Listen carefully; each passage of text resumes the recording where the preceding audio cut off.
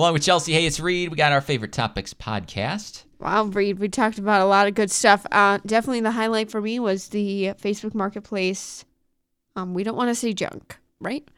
So there was a twofer on that today, actually. I did. So there was this person selling this kayak, and they were explaining that they're selling their kayak because the person that they used the kayak with broke up with them, or they broke up. And I'm thinking, I don't think you need to describe why you're selling the kayak, just that it's for sale. Think it's kind of therapeutic? I don't know. Because there was more. Well, I think maybe people are like, why are you selling this super nice kayak that you literally just got? Oh, you think there's a hole in it? Yeah, there's something weird. Yeah, there's definitely a chance that that's why you feel the obligation to. But you just don't have to go into too much detail. No.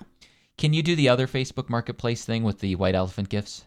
Yeah, so it was this Christmas stuff, and this person, marketed it as like white elephant gifts. And it's like, okay, so you're selling this Christmas stuff, and you're kind of admitting that it's junk. Yeah, right? I think it's fascinating that you're just, and I wonder, it's like, did you collect all this over white elephant gifts over the years, and now you're just trying to, right? Like the closet got too stuffed with the stuff. Yeah, I try to be the person at the white elephant that gives some sort of piece of junk. For sure.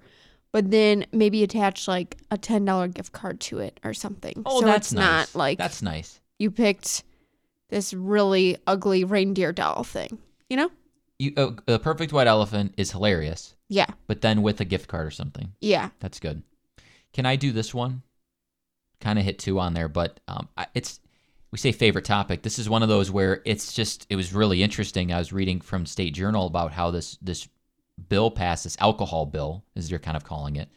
And the 2 things that I think affect people on the consumer level is that, how like if you go to like a brewery, they have to have a tap room in order to sell beer. That provision's going away. Okay. And they'll be able to stay open as late as bars now.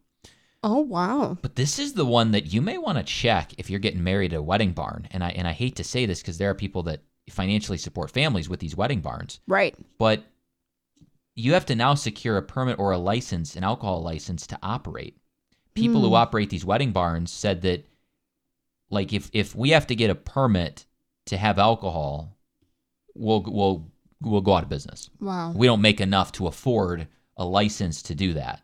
Well, it got signed into law now, and you just got to know if you're going to that wedding barn, the rules just kind of changed. And I don't know if they're grandfathering anything in. I have to think they're not. Probably not. But check with your venue.